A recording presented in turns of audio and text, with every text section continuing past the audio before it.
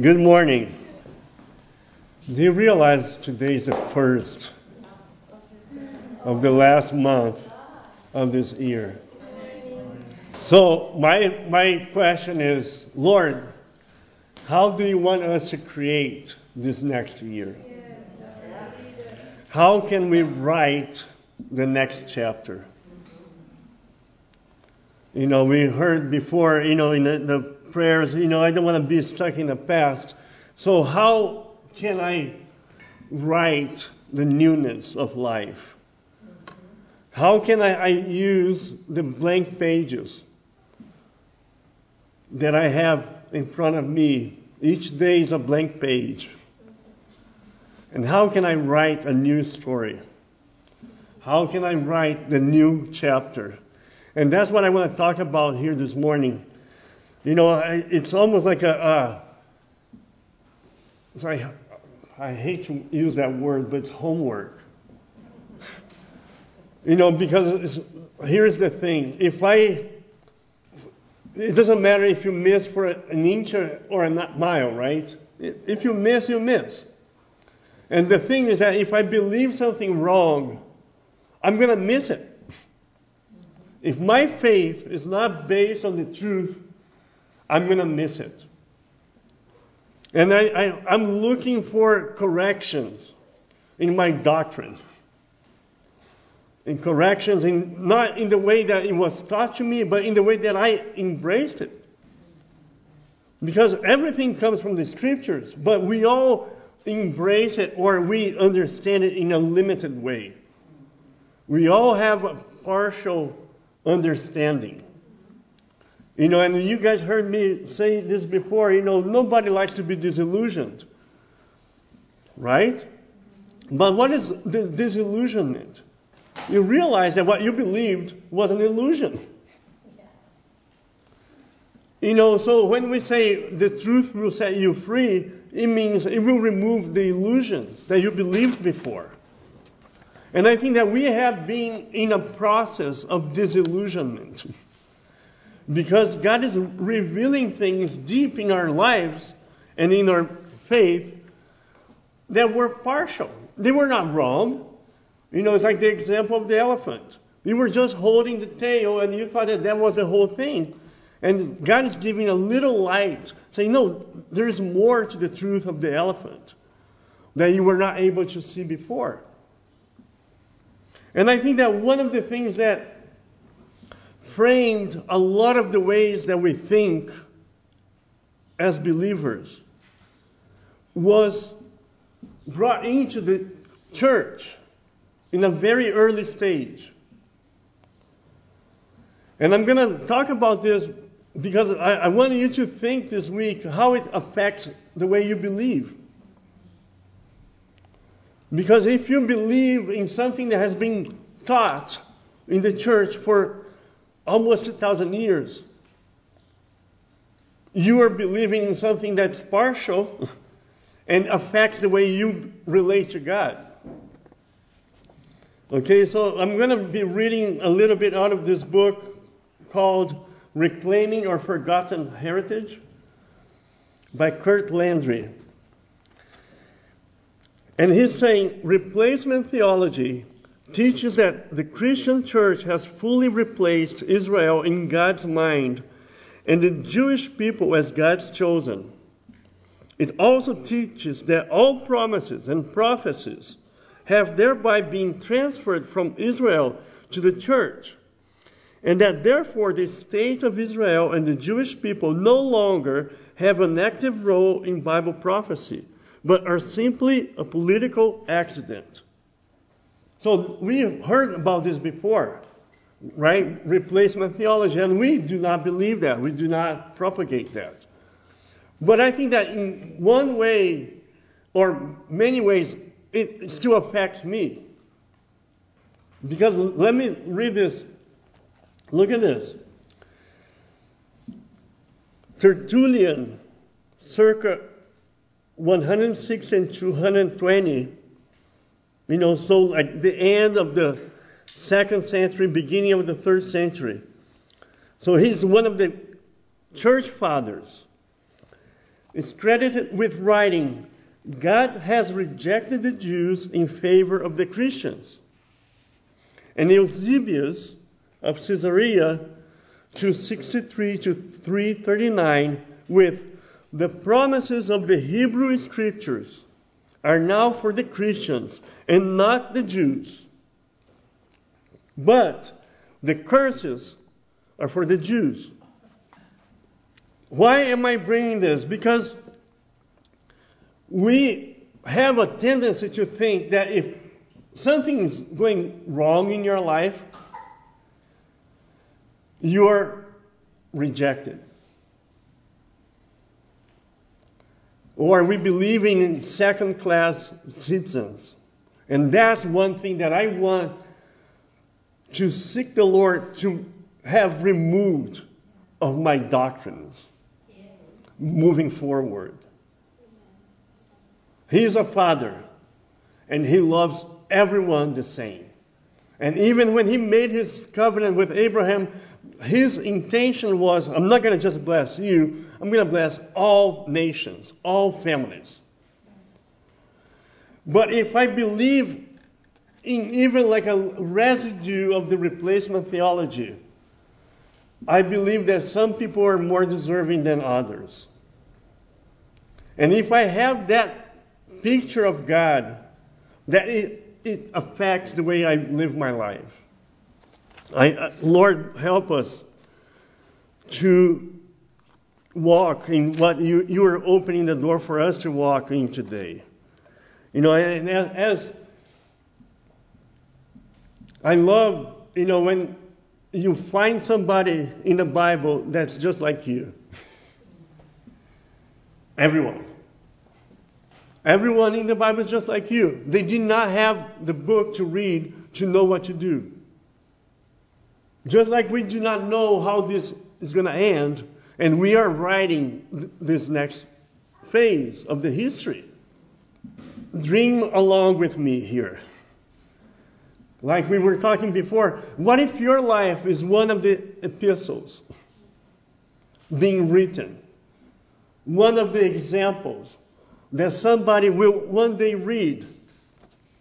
2 Corinthians 3, verse 2 and 3. You are our letter, written in our hearts, known and read by all men, being manifested that you are a letter of Christ, cared for by us, written not with ink, but with the Spirit of the living God. Not on tablets of stone, but on tablets of the human heart. What if, you know, we heard this before, you need to find yourself in the Scriptures. Why is it important for you to find yourself in the Scriptures? Because those people are just like you and me. Hebrews 11, 34. No, 32. And what more shall I say? For time will fail me if I tell of Gideon, Barak, Samson, Jephthah, of David and Samuel and the prophets, who by faith conquered kingdoms, performed acts of righteousness, obtained promises, shut the mouth of lions, quenched the power of fire, escaped the edge of the sword, from weakness were made strong, became mighty in war, put foreign armies to flight. And then 39, and all of this, having gained approval through their faith, did not receive what was promised, because God had provided something better for us, so that apart from us, they would not be made perfect. Why am I saying all of this? This is where we are. We are the next thing that God is doing. God is not done. He's not done with you, just like He's not done with Israel. Just like He's not done with the church. Just like He's not done with this planet. But if I believe that if I mess up a little bit here, I'm going to be sent to the bench and a timeout, and never have a chance again, that is a wrong concept of who God is. You know, like we were talking about Ruth, right? She was in a situation like a lot of times we find ourselves in. You almost feel like God left the scene and left you there. You know, and it's interesting because Ruth made a choice, and the other daughter-in-law of Naomi made another choice. And I always think about that. You know, every day I'm given a choice, and that choice will affect my future, my tomorrow, will affect my children, will affect what's going to happen in God's plan for my life. So this whole thing started with this little story, and I'm done. Let me just read this, Matthew 14. And it made me think about us today. Okay?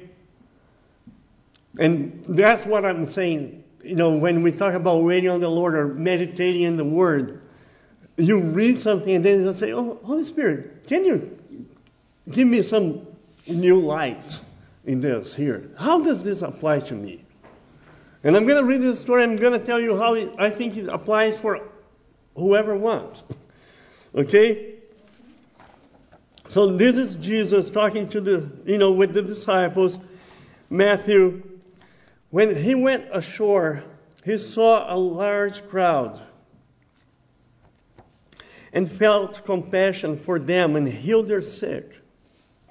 This is Jesus, Matthew 14, just feeling compassion for all the multitudes.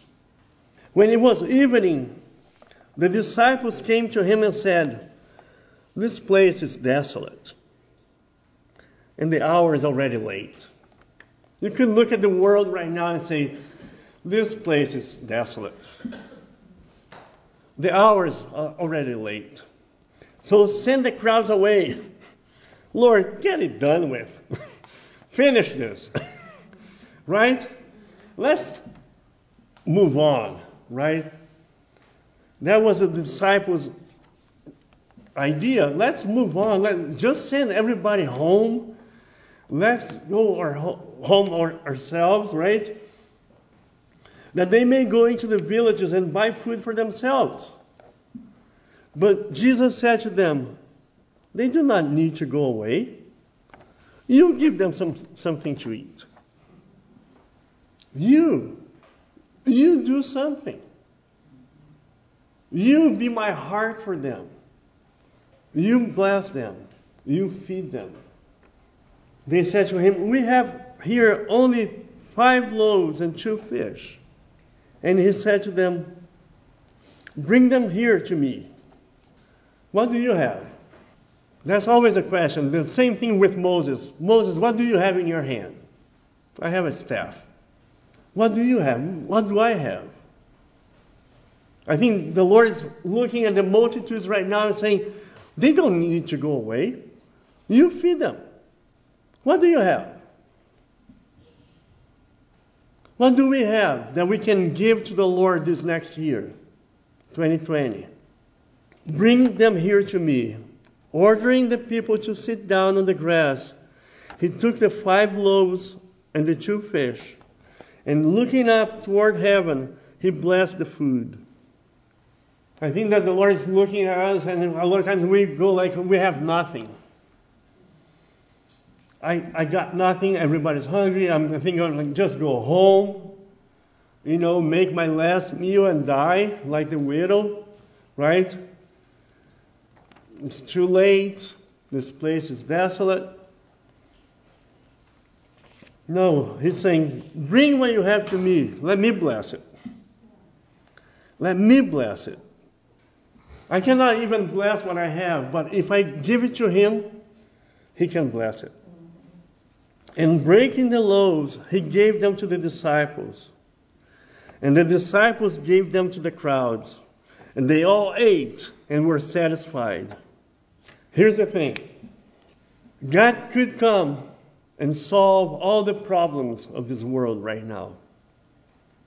But He's looking for that little boy, you and me.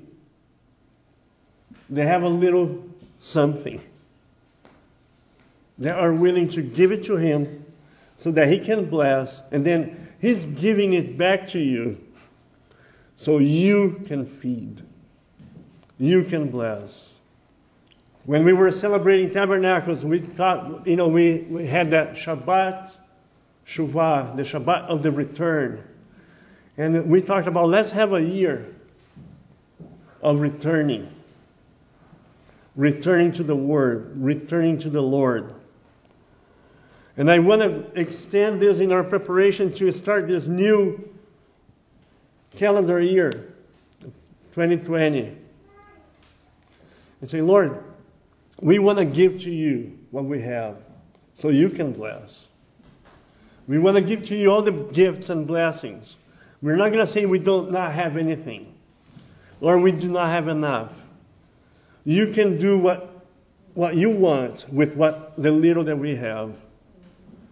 And I bless that. And it starts with, number one, He's not done with you. You do not only live once, you die once. But you live every day. Every day is another opportunity for us to grow in our walk with God. And that's how I want to start blessing this next month and this next year for us. Lord, we know in our hearts that you're ready to do something new. And I do not want to miss it. Amen?